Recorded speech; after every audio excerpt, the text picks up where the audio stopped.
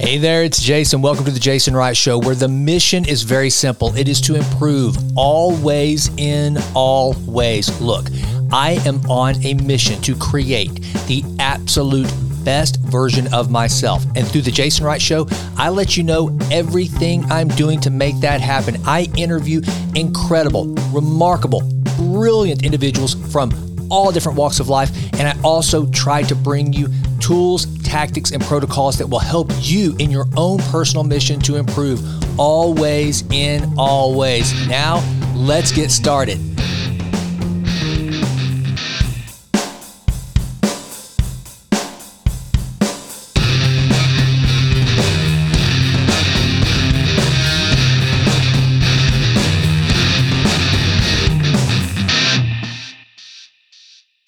Hey folks, before we get started, I want you to do me a favor. I want you to go out to jasonwrightnow.com or improvealwaysinallways.com. Click on the courses button and check out the Vitruvian Lab app. This is my personal development app. You can take courses on your phone through the app or on your desktop or laptop. It doesn't matter. Wherever you are, the Vitruvian Lab is with you. And now, if you join the Inner Circle for $29.99, you can have each and every course there is in the Vitruvian Lab app. That means that, like my flagship course, Massively Transformative Habits, hours and hours of content on how to understand how to better develop a growth mindset, create and break habits, have goal setting that will actually end up resulting in the goals you want to achieve. All of it. It's right there. It's a $500 value, and you get it just for being a member of the Vitruvian Lab Inner Circle. And here's the best part. You have free access just for signing up for 14 days. So if you jump in there, crush as many courses as you want for free and then get out. I don't want you to. I want you to stick around. I'm always going to be updating the lab with incredible new content, courses, and training. This is the way I can scale my personal training. If I cannot work with you one-on-one, then this is a way we can do that. And there are some hybrid ways to do that where we can work together in person, but also when I'm not there, the lab is. So please check it out at jasonwrightnow.com. Click on courses, check out the lab app, or just go to the Google Play Store or Apple App Store and download the app right now and start looking around, looking at the courses. Join the Inner Circle, take some classes, and check out the Vitruvian Library. That is like my personal swipe file. It's got everything, all the research, everything that I use to develop my courses, a lot of the content that's in the Vitruvian letter, my personal newsletter, all of it. It's right there. It's yours for the taking. So check it out. And now enjoy this incredible conversation with Dr. Gad Saad, author of The Sad Truth About Happiness. Thanks for listening.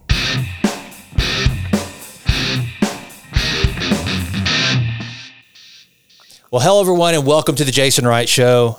I'm not even going to pretend like I'm playing it cool. I just talked to Dr. Saad, and I told him the same thing. I'm not even try to act like I'm cool on this deal. I am so freaking pumped because I have one of the best thinkers, the funniest academics, the funniest dudes that there is out there right now, and a great and important voice with a new book that is absolutely fantastic on.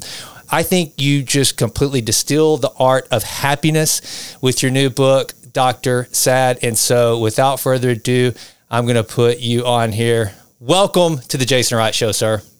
Oh, thank you so much for that lovely introduction. It's a pleasure to be with you, and I look forward to a great chat. Okay. Well, so here's where I think we should really start with this, because I think one of the coolest parts of your story, you know, people that aren't as familiar with you, and by the way, I became really familiar with your work and who you were during the pandemic. You for me, that's whenever, and I stumbled upon you. You came up in probably my YouTube feed, and I was like, I love what this guy is saying. And the coolest part about it is you're wicked smart and you're funny.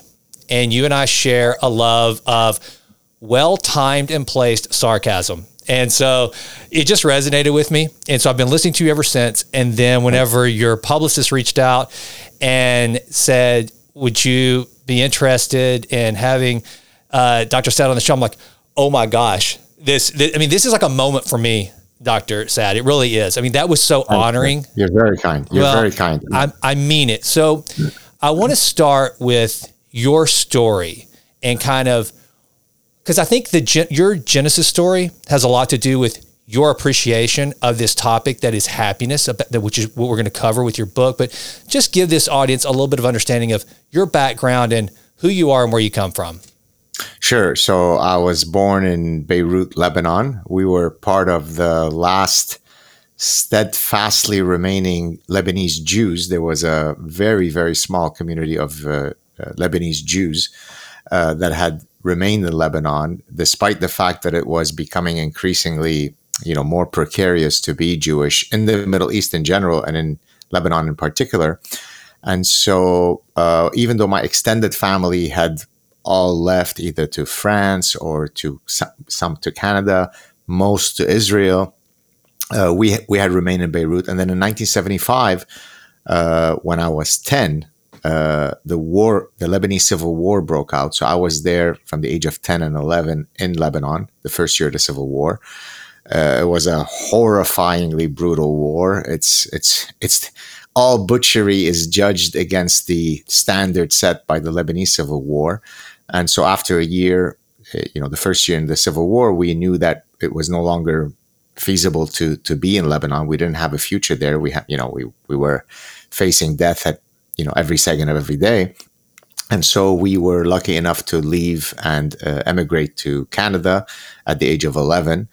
And so that experience of what I went through in the Lebanese Civil War, it really serves as the impetus of, all of your experiences are part of who you are and who you become. But in my previous book, In the Parasitic Mind, I talk about my story because it allows me to then warn the West about what happens when you organize a society along tribal lines, along identity politics, right? Because Lebanon is the perfect manifestation of what happens to a society when everything is viewed through the prism of your religious identity.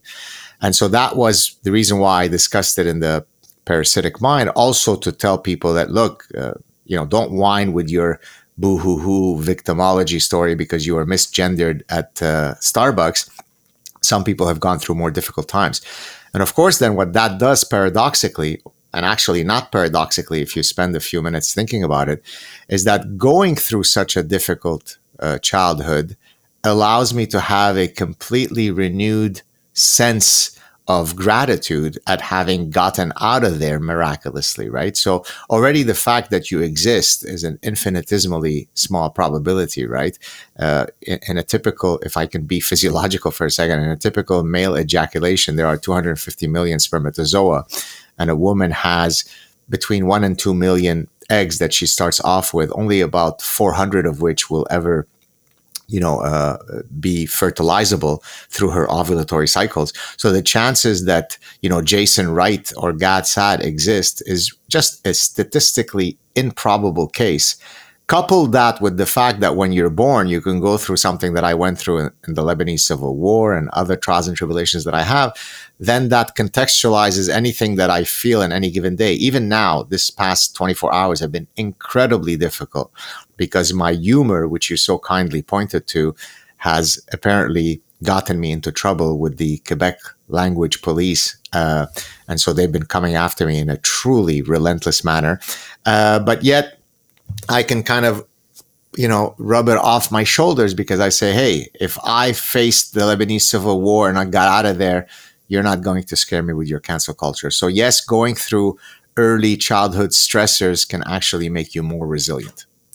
Well, and speaking of your humor, and I actually heard you mention that yesterday whenever you did your excellent retort to Neil deGrasse Tyson. That was awesome and beautiful. I thought you looked lovely. I mean, thank you. For those of you who haven't seen the video, you make a great gal, man. The lipstick and all, brother. It was even with the beard, right? I'm still a pretty woman with the beard. Well, women these days grow beards. It's weird. So, why not? Why not? Well, and whenever I wanted to tell you, I heard you mention on there that you were going through, and you didn't mention the details of it. And I commend you for having the courage. And one of the things is that a lot of people won't understand, Dr. Saad, about you. I know now because I've studied you long enough, read your books. I get you. Because you don't say everything that the ideological far left agrees with, you don't fall in line, and you are in academia, they want to try to paint you like they do Jordan Peterson is hateful or whatever. But really, it's quite the opposite. You're a fun-loving guy that is just smart enough to, while you take life seriously enough to be disciplined and successful, you realize, based on that background you just described, that life's too short to be miserable, which leads me into what I wanted to ask you before we start talking about the book, which deals with happiness, is why, especially as someone who is an evolutionary psychologist and a scientist, why are we so damn miserable right now when, in my opinion, this is the greatest time to be a human being in the history of mankind? Why are we so miserable? Well, I mean, we can talk about the unique misery that, people are experiencing today, but the reality, frankly, is that people have always had difficulty in instantiating their full, happiness potential. And the proof of that is the fact that if you look at the singular topic that philosophers have discussed most frequently throughout the millennia, it is the prescription of how to live a good life, how to be happy. And so the fact that that is the singular topic that people and thinkers talk the most about is a reflection of the fact that we've never gotten it right. So yes, there might be unique challenges. Maybe social media is making us more miserable today, and that wasn't the case in ancient Greece. But I can tell you that the summiting of Mount Happiness is not something that comes easy to people, precisely because there are so many behavioral and emotional, traps, minefields that are difficult for most people to navigate through, right? I could, we could get into the details of what I'm going through right now with the cancel culture in Quebec or not, but I can tell you this: I could either choose to turn this into the biggest tragedy and be living in fear and being angry and sad and depressed about what's happening to me. Or I could say, no way are you going to interject yourself in my moment of glory when I want to be talking about great ideas. I want to be sharing these prescriptions of happiness. I want to be having wonderful conversations. You're not going to serve as an emotional terrorist in the dignity of my life. And so, Epictetus, the famous Stoic, and more generally, all the Stoics, probably their singular most important tenet is that oftentimes what hurts you the most is not so much the event that happened to you, but rather the way that you respond to that event. And so to the extent that you can't control the event, but you can control your response to the event, then it is somewhat within your control how you feel on any given day, right? And so this is one of the reasons why I try to empower people in this book. Yes, about 50% of our happiness scores that vary between us come from our genes, right? I may be born with a sunny disposition. You may be born with a more sullen disposition, but notwithstanding our original starting points due to genetics, that still leaves 50% up for grabs. And so what the book is about is the types of the quality of choices and decisions that you make and the mindsets that you adopt can really move you along the continuum of happiness. That's one of the things that I think is so important about the book is because, okay, going back to what we were laughing about previously, Neil deGrasse Tyson, he talked about the pursuit of happiness. And it appears that the prescription for much of modern society is all backwards. The prescriptions for happiness are all external and or feeding the inner parts of you, kind of that, the Jungian shadow self, the worst parts of our shadow self, feeding those as opposed to the best. And what your book does is, in my opinion, it describes if you're going to truly pursue happiness, you're going to have to understand that, first of all, struggle is good. I remember listening to this, and I love to hear, and this is the thing too that was so awesome about reading your book, is that so many of the topics, man, we're kindred spirits. I don't have that big brain you have, but it made me feel good about myself because so many of the things that you talk about, like even your movie choices. And I want to talk about some movies. Your movie choices, the fact that you are obviously a student of Stoic philosophy, and you mentioned it. One of my favorite quotes that I use over and over on this show and in my writing is, "He who conquers his mind conquers the world." Zeno, the father of Stoic philosophy. That is where it all begins. And what your book does is it teaches you about those pursuits, and a lot of it does require some struggle. And I always say this, Dr. Saad, is that if you look back over the happiest moments of your life, the biggest ones, those really big consequential moments, rarely does it have to do with you feeding some just hedonistic indulgence. I'll never forget that buffet that I crushed. I'll never forget the time that I slayed 3 chicks in one night. I got so drunk that I couldn't even speak my name. It was amazing. No, it's usually I worked my ass off and I got the professorship. I worked my ass off and I put myself through college. But to tell today's postmodernists that, hey, part of your happiness is going to require some struggle, they think you're not supposed to hurt. You're never supposed to hear anything you don't want to hear. You're never supposed to struggle. And that just kind of, and it goes into one of my favorite chapters of your book, just kind of going in sequence, is finding the right job and finding the right partner. The partner one I thought was real important. So talk a little bit about kind of why struggle from an evolutionary perspective. I want your scientific take on this. Why does that feed into our long-term happiness? And then how we can take that into our relationships, because it's fighting through those struggles that can bring people closer. So talk a little bit about that struggle aspect. So I'll start with the resilience stuff, the anti-fragility stuff. So I have a chapter, I think it may be chapter 6, titled On Persistence and the Anti-Fragility of Failure. And so there, what I'm arguing, and that chapter, I open it up to go back to our ancient Stoic friends. I open it up with an epigraph from Seneca. And Seneca had said that, I'm paraphrasing his words. I don't have the direct quote in front of me, but he said that strong trees that have deep, well-entrenched roots are those that have been exposed to severe wind stressors, because it's precisely that stressor that allows them to then not be brittle. On the other hand, trees that have not been exposed properly, optimally to the wind stressors are brittle and they break easily. So I first used this idea in my previous book, in The Parasitic Mind, where I was talking about idea pathogens that can infect human minds, parasitize human minds. I argued that when we are creating echo chambers, both in our societies and in our, say, universities, whereby being exposed to an opposing idea, being exposed to mockery, to humor, to satire, can make you completely crumble. And therefore you try to create a sterile environment where everybody agrees with you.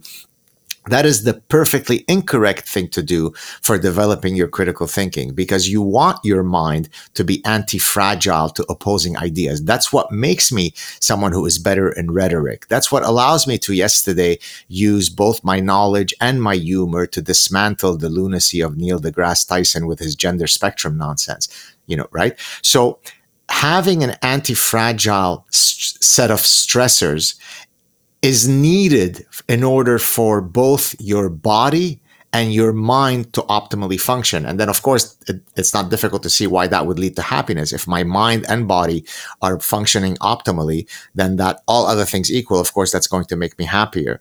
Now, before I go on with some additional points, let me go back to the parasitic mind.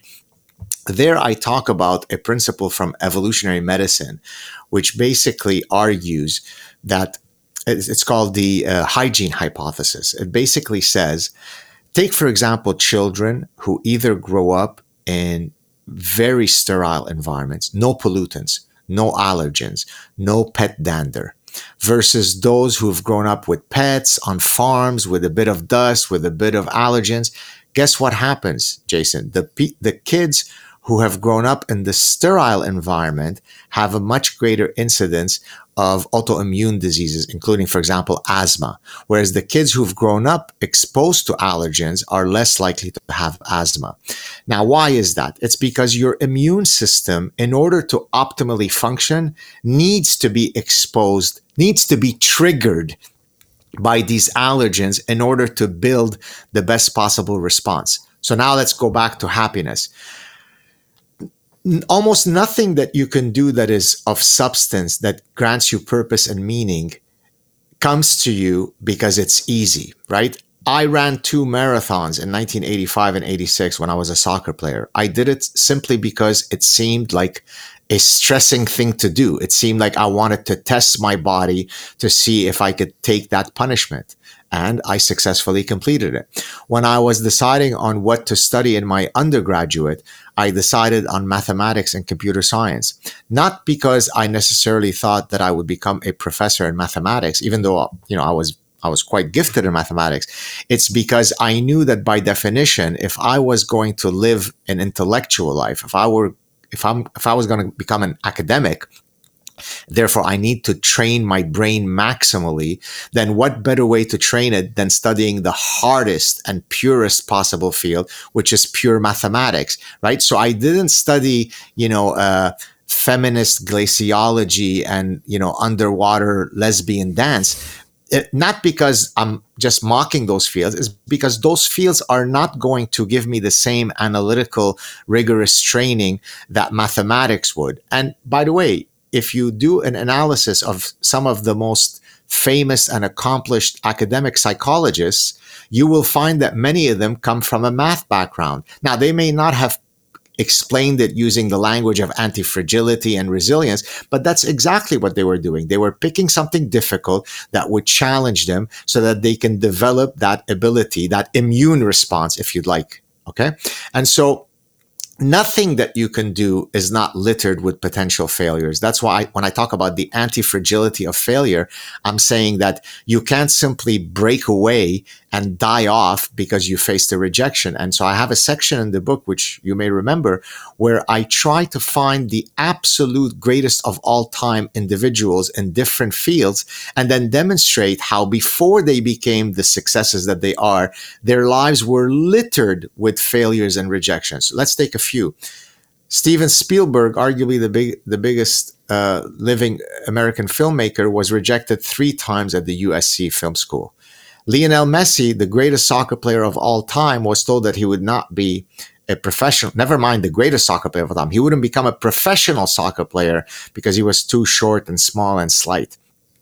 Zinedine Zidane, arguably the greatest French soccer player of all time, was told by the Algerian coach, because he had the ability to play by ancestry for Algeria or for France. The Algerian coach had looked at him and said, this guy is too slow. He turns out to be the greatest French soccer player and World Cup winner. Michael Jordan, arguably the greatest basketball player of all time, was cut, was rejected, was removed from his sophomore high school junior team. Now imagine if each of these people at the point of their rejections had said, this is too hard, let me get out. We would have never known the magic of Michael Jordan, of Lionel Messi, or J.K. Rowling, who was the author of Harry Potter, the greatest author of all time in terms of sales, short of the Bible, that was rejected by every single publisher until that last publisher that accepted her.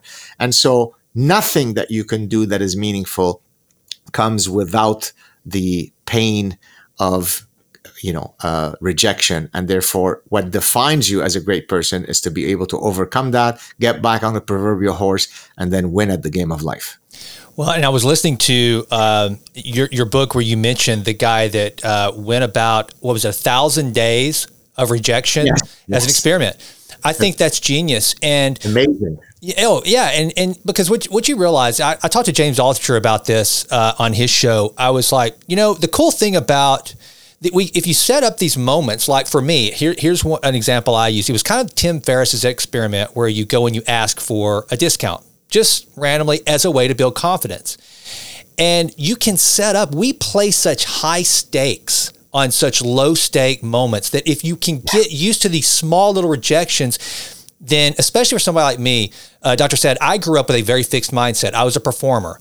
There was a time, if I had had this podcast, well, I wouldn't have had it if I was still in that zone, because I would have been speaking to you and I would want to try to make you think I'm brilliant. I would want you to think that I was just as intellectual as you. Well, now that I've overcome my fixed mindset, it still pops up every once in a while. I'm willing to take chances. I'm willing to come on here and talk to someone like you who has a much greater intellectual bandwidth than me and be just the learner, not be the guy that has to look cool, has to look good, and look how smart I am.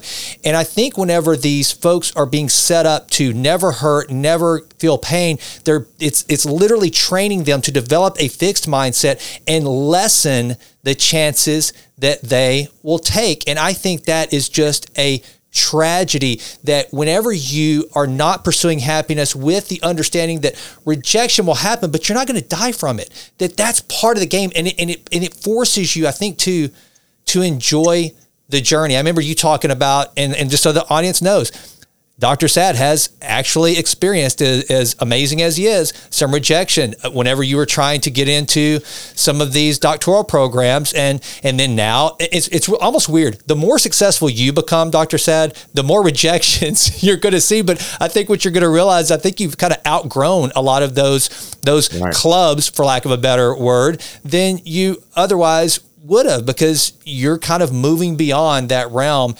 And I think that's a really cool thing. And I just want to commend you on your ability to have that change of mindset, because it's very, very difficult to have meaningful conversations if you always think you're the smartest and most knowledgeable person in the room, right? And that's actually a trait that I find personally deeply distasteful, right? I mean, I could sit down with even family members who know more about psychology than me, know more about authoring than me, know more. So if I were a dentist, they would know more about teeth than me. If I were a cardiologist, they'd know more about the heart than me. So they're talking down to me. Now that creates a really poor environment for communications, because if you know more about anything than me, then how can we have a meaningful conversation? You're a know-it-all.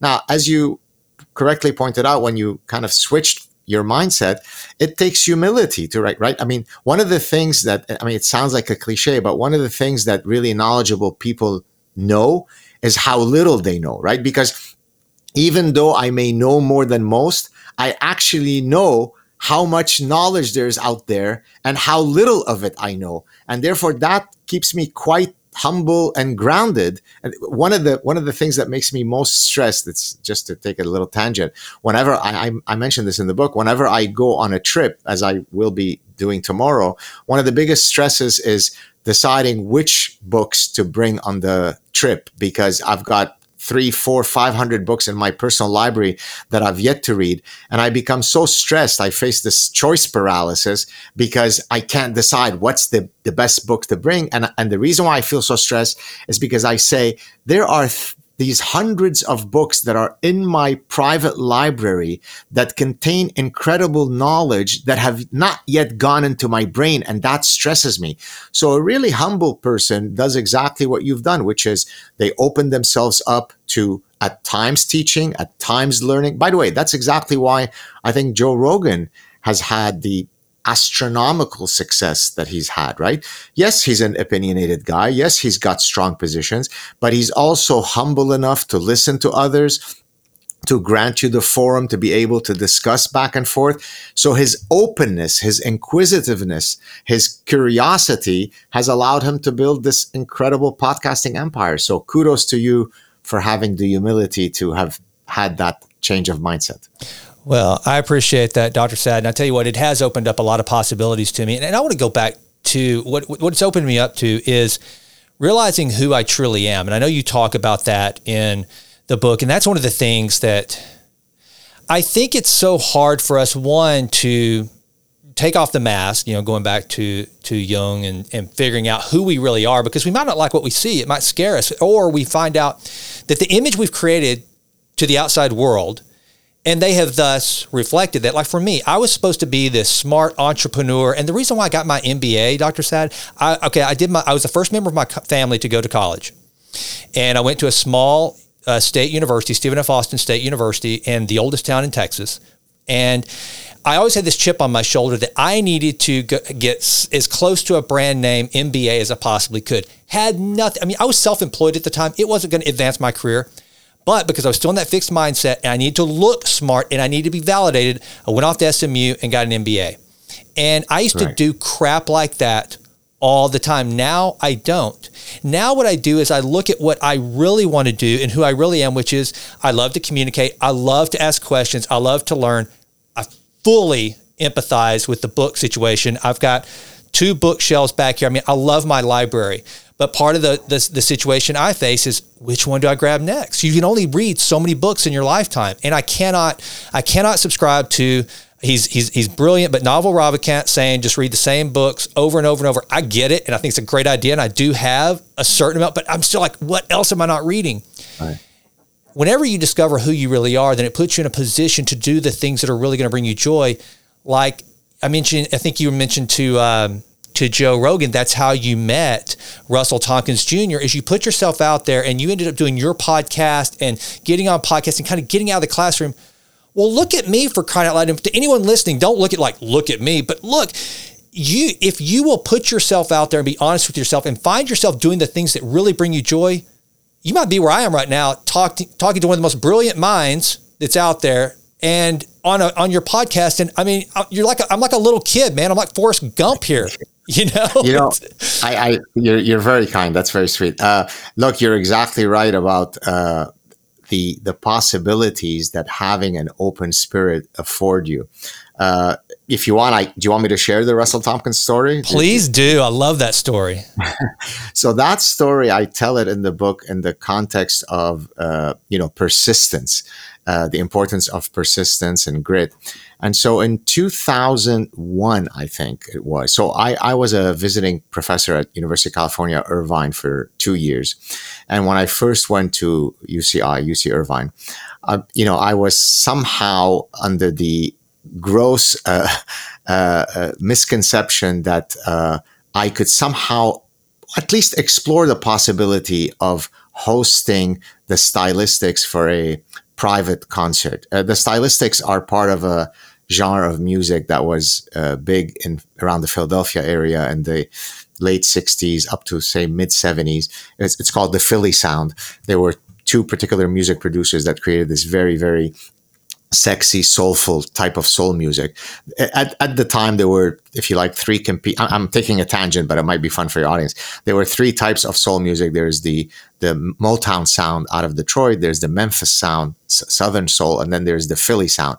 And so I'm partial to the Philly sound, of which probably the most famous group is the Stylistics. So, I'm a kid listening to some of these beautiful songs by the Stylistics. And so when I moved to California, I thought, you know what, why don't I just contact the management team? Because, Stylistics now are no longer as famous as they were in the 60s and 70s. Maybe I can actually, I'm some fancy schmancy professor. Maybe I can actually afford them, because I've always had this fantasy, Jason, that I would come out to this, my private garden with some of my friends, and this evening I'd be wearing this kind of velvet suit with a nice bow tie. I go up to this microphone and I just say, "Ladies and gentlemen, the Stylistics," and then they start playing.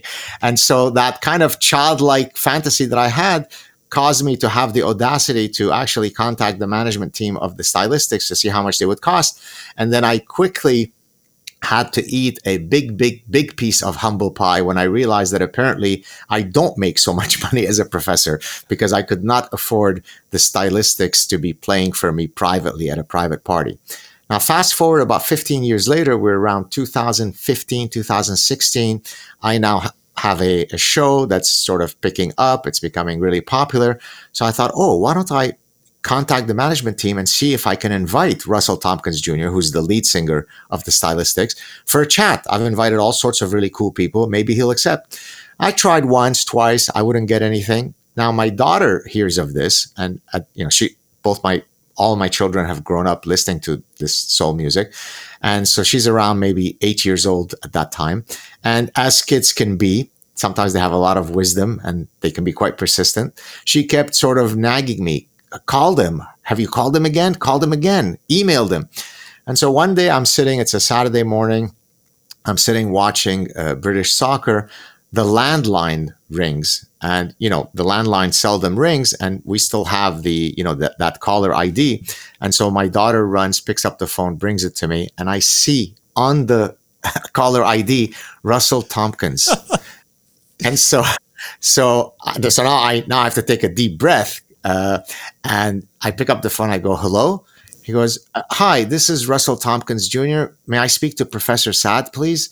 And so literally my words were, "Oh my Lord."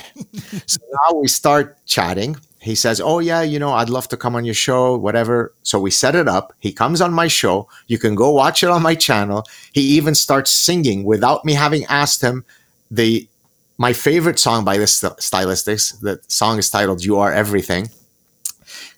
Fast forward about 6 months later, after he'd come on my show, or maybe about 4 months later, I think it was in June, I was going to be a panelist in this academic conference in Philadelphia. So I reach out to Russell and I say, "Hey, Russell, I'm coming to Philadelphia. I don't know if you're free, but if you are, let me know." He goes, "Oh, tell me the place and time and I'll be there."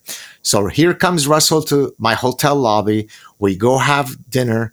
We get into some incredibly intimate moments about his childhood, about my childhood, as if we are two old friends. This guy was singing. This guy I'm dancing slow songs to in when I came from Lebanon, in house parties in the basement. That guy is in my brain. He's seared. I'm now sitting across from him having a chat. And then he even starts taking me around all over Philadelphia, showing me, "Oh, this is where we taped this thing. This is where I met, I don't know, Hall & Oates. This is where I did this. This is where I did that."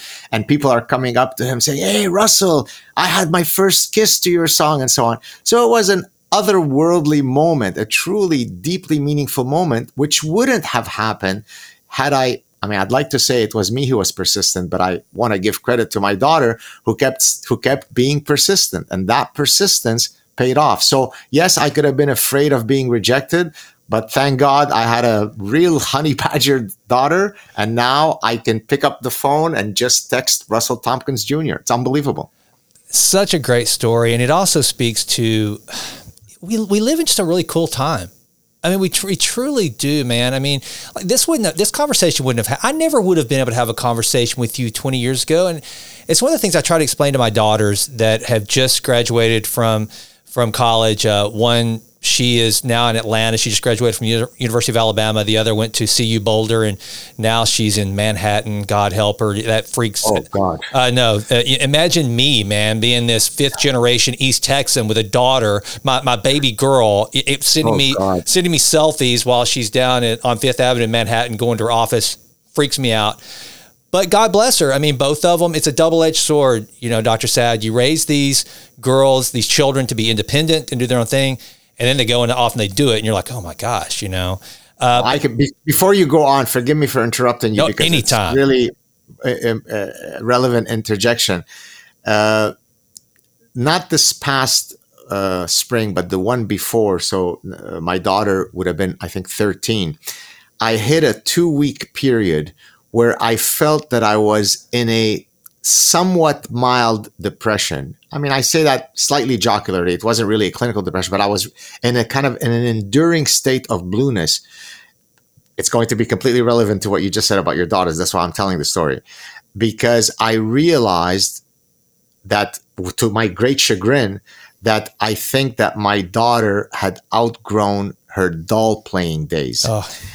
I was crushed, and in her incredible infinite sensitivity to demonstrate that she's still daddy's little girl, she then said, "Okay, well, daddy, why don't we go downstairs and we can play with the dolls," which I know she was just humoring me, but paradoxically that even made me more sad, because as we were interacting with the dolls, I really saw that she was doing it to placate my feelings, but in reality that developmental stage had passed. And it was truly like mourning a death, because I had lost that time when I can count on, the innocence of my daughter playing with her dolls. So I completely empathize with you. I don't know how I would ever handle my daughter going to Manhattan. If that happens, please shoot me.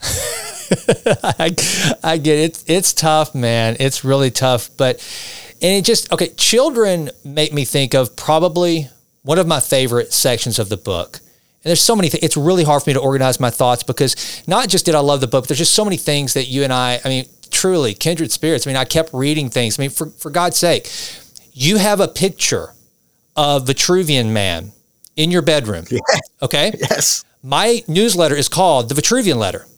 The reason why is because I too, whenever we started talking about the polymath that is Leonardo da Vinci, I'm like, oh, you've got to be kidding me. This guy is a brother from another mother. I had no idea I was related to someone that is of the Jewish faith. We do have a lot of Lebanese here in Tyler, Texas, believe it or not. I said, I mean, this guy is a brother from another mother for sure. And the reason why I chose Vitruvian Man, and it started reading Walter Isaacson's biography of Da Vinci. And I started to learn the history of Vitruvian Man and just this whole idea of perfect proportion. That's why that started the Vitruvian Project, and then I shortened that into improve always and always, spiritually, mentally, physically, emotionally. And it all had to do with the muse that started with Da Vinci, and then, of course, learning the history of Vitruvian Man and Vitruvius, the architect during the reign of Augustus, and just kind of how it all ties together. It just fits with what you and I think, really look at in this human experience and try to achieve. So I'm looking at that. But so anyway, that's my tangent. But whenever we talk about children, I think it ties neatly into one of my favorite portions of the book, which is regret. And I'm very passionate. And again, getting over that fixed mindset has caused me to take aim at getting rid of any and all regret. And I want to tell you, if you'll indulge me for just a second, because this is about you, not me, but I wanted you to know that I truly get this whole idea. I've been recruited to run for Congress. This was 2017, I guess, 18. And I'm thinking, no. And you go back and forth. No, I won't do it. And then, a sitting senator asked me to do it. And I'm like, no, it's just that period of life. It was once something I really wanted to do, but now I don't want to do it. But then I got to thinking about this whole idea of regretting not doing it. Right. And I thought, you know what? I can't lose. And to the listener out there, I want you to listen to this and then I want you, there's a specific question I want to bring to you, Dr. Saad, about this. I realized I couldn't lose because if I won, okay, great. That was what I was supposed to do. If I lost, I would never wonder whether I should or not. It's done. You can't lose. Exactly. Perfect. And I want to ask you this question. It's also why I married my wife, by the way. And I want to get into we got to touch a little bit on relationships because I think that's so important and you give such good advice. So hopefully my mind won't race so much that I don't come back to that. But why is it that psychologically speaking, regret is so powerful because, and this is just how I worked it out in my mind, actually, as I was going through your book, had I not run for Congress, in my mind, I would have won. And that would have increased the regret. I wouldn't even have taken into consideration a loss, right? When we don't do things because, well, I don't want to give away too much because I want you to talk about the things we regret most in life. Yes. Talk a little bit about that, and then also touch on, from a scientific standpoint, why the hell is that we look back on the things we didn't do and just assume it would have worked out swimmingly. So talk a little bit about that, and then anything on this whole idea of eliminating regret, because that's a huge, huge point for me. So a lot of people think that regret is a useless emotion because, look, so when I ask people I often at the end of my show ask them, hey, is there anything that you regret? And I give them the whole explanation, which I'll give now on your show, regarding the difference between regret due to action versus regret due to inaction. And they often say, well, I don't regret anything because everything that I've done, I've somehow learned from. And I find that in most cases to be a bit of a cop-out because it's unimaginable to think that you can live a full life without having regretted anything in your life, right? That seems a bit unbelievable to me. But in any case, regret is valuable for several reasons. Number one, there is something called anticipatory regret, which is the idea that, and to your point about when you were thinking about running for office, anticipatory regret is exactly what caused Jeff Bezos, the founder of Amazon, to decide to quit his very secure, high-paying job and start Amazon when everybody said, are you insane? That's such a risky thing. What are you talking about? And his answer was, the reason why I need to do this is because I don't want in the future to ever be in a position where I deeply regret not having done it. And therefore, he is the regret that he is engaging in terms of his calculus is an anticipatory one. He is choosing the best option based on minimizing the likelihood of future regret. So that's one valuable functional value of regret. The other regret, but by the way, before I discuss this, the other issue of regret, let me just expand a bit on the difference between regret due to action versus regret to inaction. And actually, the pioneer of the psychology of regret is one of my former doctoral professors at Cornell. His name is Thomas Gilovich. And what he's demonstrated in, a whole series of studies is that, in the short term, people can often regret things due to actions. But when you do a long-term perspective, you're looking back at your life and you say, what are your biggest looming regrets? Usually it's regrets due to inaction.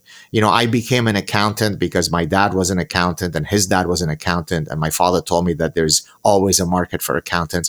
And so I've had a very successful career as an accountant. But the reality is I always wanted to be the next Da Vinci. I always wanted to pursue my artistic side. And I really hate myself. I so regret that I didn't instantiate my love for art and architecture. That's usually what is the most haunting regret that people have.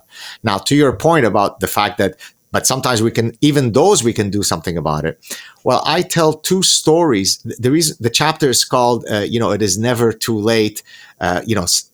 Sometimes, I can't remember the exact title of the chapter, because what I'm saying is that even at the end of your life, towards the end of your life, there are some regrets that you experience that you can still address. Now, if I'm 80 years old and I say, I really regret I never became an NBA star, I want to play in the NBA. Well, I can't play in the NBA because I'm 80 years old and I'm too short to play in the NBA and I'm not good enough to be in the NBA. But there are all sorts of other objectives that it's only our mind that puts these obstacles. So can I tell you two stories that speak to that? Brother, you can tell me all the stories you want. I'm here for it, man. Okay, story one. Both are of the same type. Story one, a gentleman at my university who had escaped just before when the Nazis came into Germany, moved to Canada, had always wanted to become, to study in university, but the vagaries of life did not allow him to pursue his education, became a successful businessman. And then in his 60s, when he retired, he said, hey, I'm healthy. I've got time on my hands. Why don't I go and get a bachelor's degree? So in his 60s, when most people are retiring, when he is old enough to be the grandfather of most of the undergraduate students, he enrolls at my university and pursues an undergraduate degree. Now he's in his 70s. Hey, I'm still, pretty young, pretty healthy, pretty vibrant. I still have a sharp mind. Let me pursue my master's degree. Completes his master's degree. Oh, I'm still feeling good. I'm still not bad. Pursues a PhD and finishes it, I think, at 91 or 92. I remember the university newspaper, it was called the Thursday Report, had the front page, finally a doctor at 92 or 91, whatever the age was. And then within a year, I think, he passed away. So here's this gentleman who could have easily said, are you crazy? I'm in my 60s. You want me to go to university with 20-year-olds? And then he finishes a PhD in his 90s. That's story one. Story two, I had him as a guest on my show last year. He obtained a medical degree, an MD, in 1955. And then on his way to training as a hematologist, one of the medical specialties, he picked up a PhD in biochemistry in 1967, probably before you were born and around the time that I was born. But his real love had always been physics. But his family had told him when he was first going to university, physics, what's physics? That's not serious. You have to have a respectable, practical profession, become a physician. And so he became a physician. But now he's in his 80s and he decides, I now want to go and cater to that itch, that love that I had 60 years ago in physics. So he goes back to school, starts his whole education again, goes through the whole physics thing and graduates with a second PhD. So remember, he had an MD in 55, PhD 1967, and a second PhD in physics from none other than Brown University, one of the Ivy Leagues, at the age of 89. And as he's talking to me, Jason, he is like a child with his kind of, excitement that he's really looking forward to turning some of his dissertation work into some papers. What does an 89, 90-year-old guy have to do with, trying to publish a paper? He's not some, hotshot 28-year-old graduate student, but guess what? He is, because in his mind, he still has all the time in the world. So these two stories show you that even in the twilight of our lives, it oftentimes is never too late to pursue your dreams, your passion. And so that's why I always say, live an existentially authentic life. In his case, he didn't live, if I can say it, in an authentic life, because he decided to succumb to the pressures of the practicality of getting a medical degree, whereas his real love had always been physics. And here's the thing I think that makes it so cool about that story that a lot of people just don't get. And I thank God that I got it when I did, is that it's the pursuit. It's the pursuit of the journey. That's when we're and you know this from a scientific standpoint, the greatest dopamine hit is the wanting. The getting kind of makes it wane, right? I mean, it's like the gambler who right before he places the bet, that's when the dopamine release is the highest. Even if he wins the hand, it's the dopamine was greater in the wanting. And I've come to this conclusion that there is no pot of gold at the end of the rainbow, right? When you mentioned Tony Robbins' rocking chair test in your book, right? And there is no pot of gold next to that rocking chair, except for the pieces of gold you pick up along the way. There's 2 points that I've learned to act upon myself. Is that one, I'm going to try to pick up as many pieces of gold, and I'm going to have so much fun looking for them. And then when I get them, brother, I'm going to appreciate them. I mean, it's like this podcast and the books that I've written in my newsletter. I'm not trying to be the next Joe Rogan, but the reason why Joe Rogan became Joe Rogan, he wasn't trying to become Joe Rogan, exactly. Right? He was just hanging out with his buddies after comedy shows, shooting the shit. And then lo and behold, everybody started listening. And it's kind of, it's just weird, man, when you start to, and this kind of ties into one of my favorite parts of your book as well, is making life playful.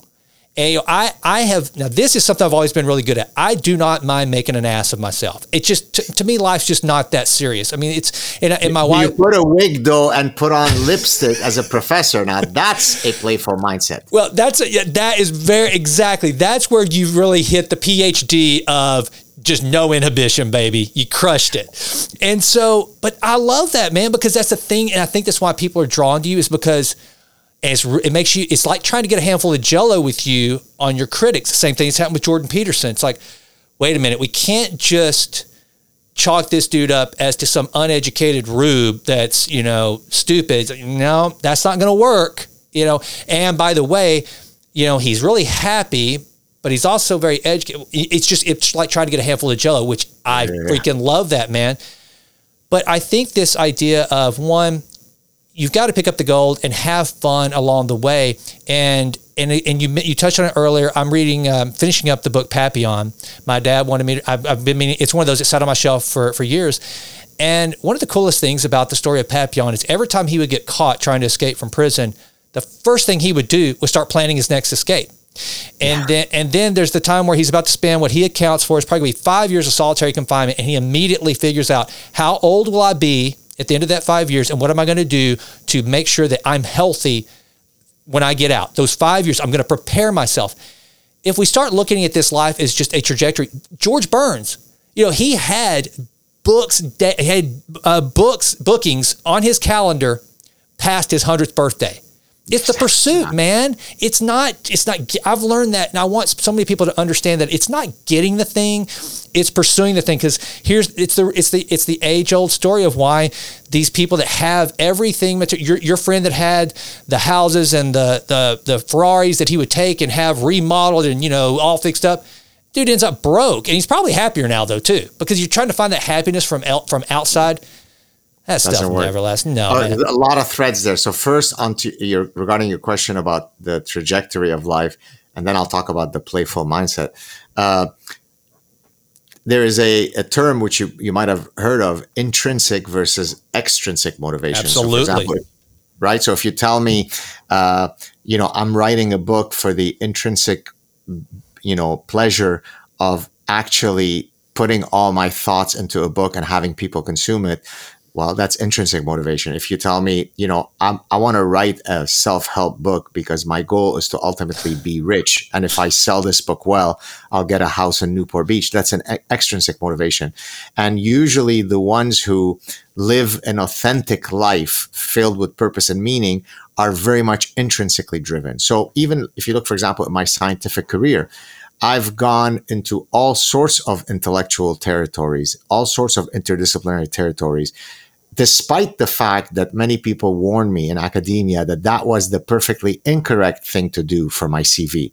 Because in academia, what you're rewarded for is for being a very, very deep specialist. Stay in your lane, keep pumping papers in that very small, narrow field, plus epsilon, plus epsilon, plus epsilon, because that gives you economies of scale. You already know the literature, you already know the methodology, you just keep pumping out papers within that very restrained domain. To me, I said, forgive me, but F that, because life is short. There are a lot of intellectual landscapes that I want to visit. I'm not going to be constrained by artificial disciplinary boundaries. And that speaks to our earlier point when you mentioned the polymath and Leonardo da Vinci. That's why I love him so much, because he literally is the Renaissance man, right? He's both an anatomist and a futurist and an engineer and a painter, and he's everything, right? And a scientist.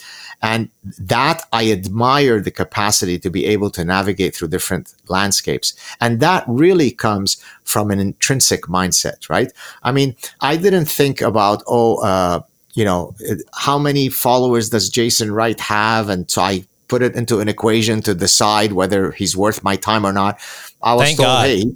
hey, I just thought, hey, one more opportunity to hopefully have a great conversation. All right, sure, go ahead, book me on his show. So I'm intrinsically driven to a fault, but I think that that's a much richer way to live life. Now, to your second point about playfulness, so I have a whole chapter titled "Life as a Playground," and what I'm arguing there is that one of the most fundamental features of our humanity is the deep desire to play.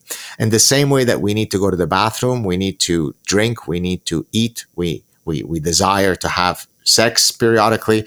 All of these fundamental drives includes the fundamental drive to play. One of the things that makes us so simpatico with dogs, as I discuss in the book, is the fact that dogs, all they want from you is, give me a home, give me love, and just play with me. And that's it. We're good to go. I'll do everything else for you. I'll protect you. I'll sniff your bombs. I'll get the cocaine hidden in the car. I'll find you in an avalanche. I'll get you in a mudslide. I'll do anything. Just play with me. Pay attention to me. So the drive to play is a fundamental feature of our humanity. And I argue that you can transport that mindset to contexts where you typically wouldn't think that they are conducive to play. So, for example, science, the pursuit of science, is nothing but one gigantic orgiastic form of intellectual play. Because what am I doing as a scientist? There's a bunch of variables that are floating in this grand puzzle of nature, and I'm trying to find out, how do these variables link up with each other? Which one causes which other one? Which one has a feedback loop? So I am engaged in a grand puzzle of nature. That is play. That's what makes science fun. A lot of my graduate students will often get, stressed. But professor, what if we run the study and it doesn't support our hypothesis? Well, so what? That's okay. That's also fun, right? Don't worry about it. Let's just go out there and find out what happens. Okay, so even in the most austere situation, the most nasty of situations, when I went through the Lebanese Civil War, let's even do worse than that. During the Holocaust, there's a great book that was written about how kids were finding a way to play in the most dire and desperate of situation. When I was in the Lebanese Civil War and I would go out to play with my cousin, my parents would tell me, we're playing outside. They would tell me, well, don't cross this imaginary physical line, because if you do, that opens you up to the scope, to to the visual sight of the snipers, and then they'll blow your brain. And so imagine that that's the reality that I faced. I'm going to play around. We're going to play soccer, but don't cross this imaginary line because then your head will be blown. But yet we still went out and played, despite the fact that death awaited us around every corner. And so if you approach life with a playful mindset, in therapy, you can play. In the practice of medicine, as Patch Adams famously did. One of the most underrated movies of all time, by the way.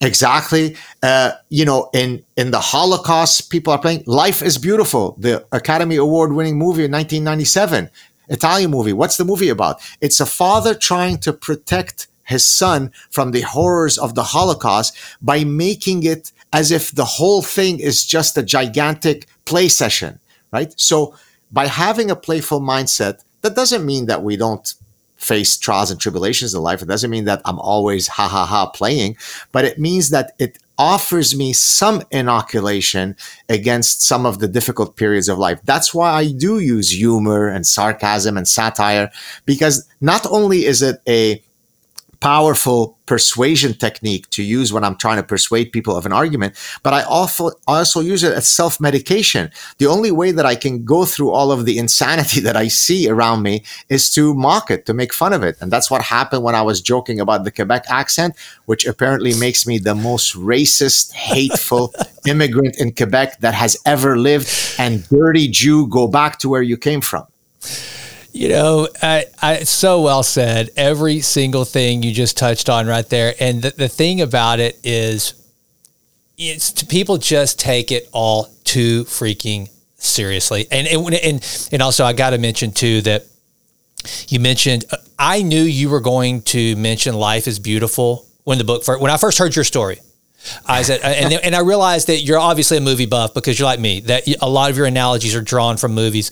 And so, but before you go, and I know I want to get you out of here because I know you got a trip tomorrow and I want to respect that, but I want to go really quickly back to relationships, novelty. Sure. And I want to say one of the ways I eliminated regret, I said I would never marry again. I went through a 16-year horrible, almost, it was bad. My ex-wife is a wonderful ex-wife, just wasn't really, and she's the mother of my children, and I respect her. But because of that, I said I would never marry again. And then one day I'm sitting there, someone suggested I meet my wife now, who is younger than me, had never been married. And to eliminate regret, I went to coffee with her. And my Lord, Dr. Saad, greatest thing, we've been married now going on 4 years and some change. And brother, she is the greatest thing that ever happened. She eliminated to the thought. That's why my heart hurts when I hear Bill Maher talk about how he loves his anti-marriage stance. I'm sure he's happy, but man, I was him. And except for just to be quite transparent, I didn't have sex. I'm not a player. I'm not that guy. So I just sat around literally bored, smoking cigars at the time and watching Mad Men over and over. It eliminated regret. And here's something I want you to just please touch on for this audience, because sure. I had a conversation with some young men that are not married. This idea of novelty, but instead of going out and slaying a lot of women, have a lot of sex with randos, novelty inside the marriage and learning and understanding novelty within that relationship is one of the most, I'm not saying, for the listener, I'm not saying go get creepy with your wife and scare the hell out of her. No, I'm just saying just learn to truly love on a deeper level with your spouse and bring intimacy to that. Talk about why that just has worked through the ages and sustained us as a civilization. Sure. Yeah, it's a great question. So Wilt Chamberlain, the famous basketball player, when told, "My God, what a man you are. You've had sex with 20,000 women." He said, well, no, it actually takes a lot more of a man to have sex with the same woman 20,000 times. Amen. So that speaks to your question. So look, we are we've always faced an evolutionary conundrum as humans. Because on the one hand, we have evolved the emotional, behavioral, and cognitive systems to want to engage in long-term coupling, which is, the fancy term for, monogamy for marriage. And the reason for that is very simple from an evolutionary perspective. We are a biparental species, meaning that human males are actually super dads. We really are very vested in our children, much more so than most other mammalian species. And so therefore, because we are a biparental species, and because human children, have a very long juvenility period. In other words, it takes a very long time for human children to enter their sexual maturity. Then it makes sense for a man and a woman to evolve the system of bonding, of attachment. And therefore, it makes perfect sense that we have the desire for romantic love, the fact that we have the physiological and anatomical, the reactions that we get when we're first in love, the butterflies, and so on, and the lust, the whole thing, the tingling in your fingers, your heart racing. And that's okay, that's great. So now the conundrum arises because I don't think it'll surprise anybody in your audience. We've also evolved a desire for sexual variety. So in other words, I want to have one lovely wife with whom I can found a family, but I'm cognizant that there are all these other gorgeous women that I would love to have a short-term dalliance. And by the way, while women don't have the same appetite for sexual variety, they too have an appetite for sexual variety. We've both evolved to want sexual variety. So now the question is, if you are now entered in a monogamous union, and if you are a moral person, if your Darwinian compass does not allow you to violate that union, notwithstanding the fact that you do notice other men and other women who are gorgeous that you would love to have sex with, well, then you can incorporate, to your question, you can incorporate various novelty cues within the monogamous union, right? I mean, that's why people engage in role playing. That's why people, have intimate moments in different rooms. That's why they do it on different days. That's why they switch up the positions. That's right. So there are all kinds of ways that one could incorporate novelty or if you like, quasi faux variety into an otherwise monogamous union, because that recognizes that it is built within us to also say, oh my God, look at that woman. I would love to have, an hour with her. That's totally natural. That's totally normal. Now, of course, some of us will fall prey to that. Others will say, no, I'm committed to my partner and I couldn't live with myself if I did it. And so that's the conundrum, is how do you navigate through the fact that there are two opposing Darwinian pulls that are pulling you in different directions? I can speak for myself very transparently. It's not as though I'm not the least desirable guy in the world. It's not as though I could have not had opportunities, but I wouldn't have been able to live with myself had I ever violated the sanctity of my marriage. And so I can go to bed, yes, sometimes thinking, oh my God, there are so many beautiful women out there that I've never had the pleasure of knowing, but at least I have this incredible woman who is my partner in life, who is my biggest champion, and I wouldn't want to do anything to damage that relationship. Well, and I wanted to bring it up for 2 points. One, because I love the opportunity to honor my wife. She is what makes me who I am. I mean, turns out that Jerry Maguire's hypothesis was correct, that, just the way Renee Zellweger completed him, it's true. A good woman does complete the man. Beautiful. And I love listening to you talk about your wife, because you are very honoring to her. And I think that's what men need to hear. I think we get portrayed these days, men are just stupid buffoons or whatever. And with the ball and chain, that pisses me off when I hear any man either, one, compliment a woman he's never going to be with, or two, refer in a derogatory manner about his own wife. And you're always very honoring to your wife. And I think that's very, very sweet. Okay, I got to get you out of here, but I've got to do something really quick. Beautiful. So there we are. Yeah, we're back recording. Folks, I just had to take a little bit of a moment there to make sure that you got to see the book, The Sad Truth About Happiness, 8 Secrets to Leading the Good Life. Dr. Saad, I loved this book. And if you would, again, I feel like I'm just completely abusing your time, but just kind of bullet point real quick, the book, because I'm so grateful for your time. I want to make sure that people understand the book and what it's about. The book is basically a combination of 3 elements. My personal stories. I've lived a very rich and eventful life. And so there are all sorts of lessons. I mean, that's what hopefully being wise is. It's an accumulation of unique experiences. So I situate the narrative of the book with my own personal stories that are always backed up with ancient wisdoms. Here comes Epictetus, here comes Seneca, here comes Aristotle, right? And so you've got all this, the breadth of ancient wisdoms that are then backed up by contemporary science. So personal stories, personal wisdoms, ancient wisdoms, contemporary science, put it all together. It hopefully makes for a fun and instructive book. Well, and it most certainly does. And I got to tell you, talk about having fun. I was listening to the book, the very ending, while I was on my mountain bike, riding in the woods. I mean, and it was one of those moments like, how the hell can you not be happy? I mean, I'm out in nature. I'm listening to this amazing book about happiness. It's so good. I cannot more highly recommend it. And it's not just because I'm a freaking Gadfather, Dr. Saad, fanboy. This is a great book for anyone. So, all right, sit tight. Dr. Saad, I'm going to do a really quick sign off here, and then I want to tell you goodbye offline. All right. Boom. Folks, thank you so much for listening to the Jason Wright Show. I hope until we meet again, you will endeavor to improve always in all ways. Dr. Gad Saad, thank you so much for taking the time to share your wisdom and thoughts on your unbelievable new book with this Jason Wright Show audience. Until we meet again, folks, I'm out.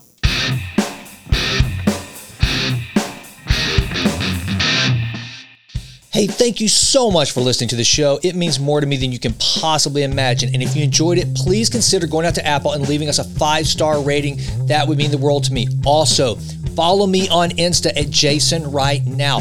And don't forget, download the Vitruvian Lab app. I mean it. I want to be your personal peak performance trainer. I want to help you improve always and always. Lastly, check out my newsletter, the Vitruvian Letter. You can subscribe at jasonrightnow.com. And until we meet again, please continue to endeavor to improve always in all ways. I'm out.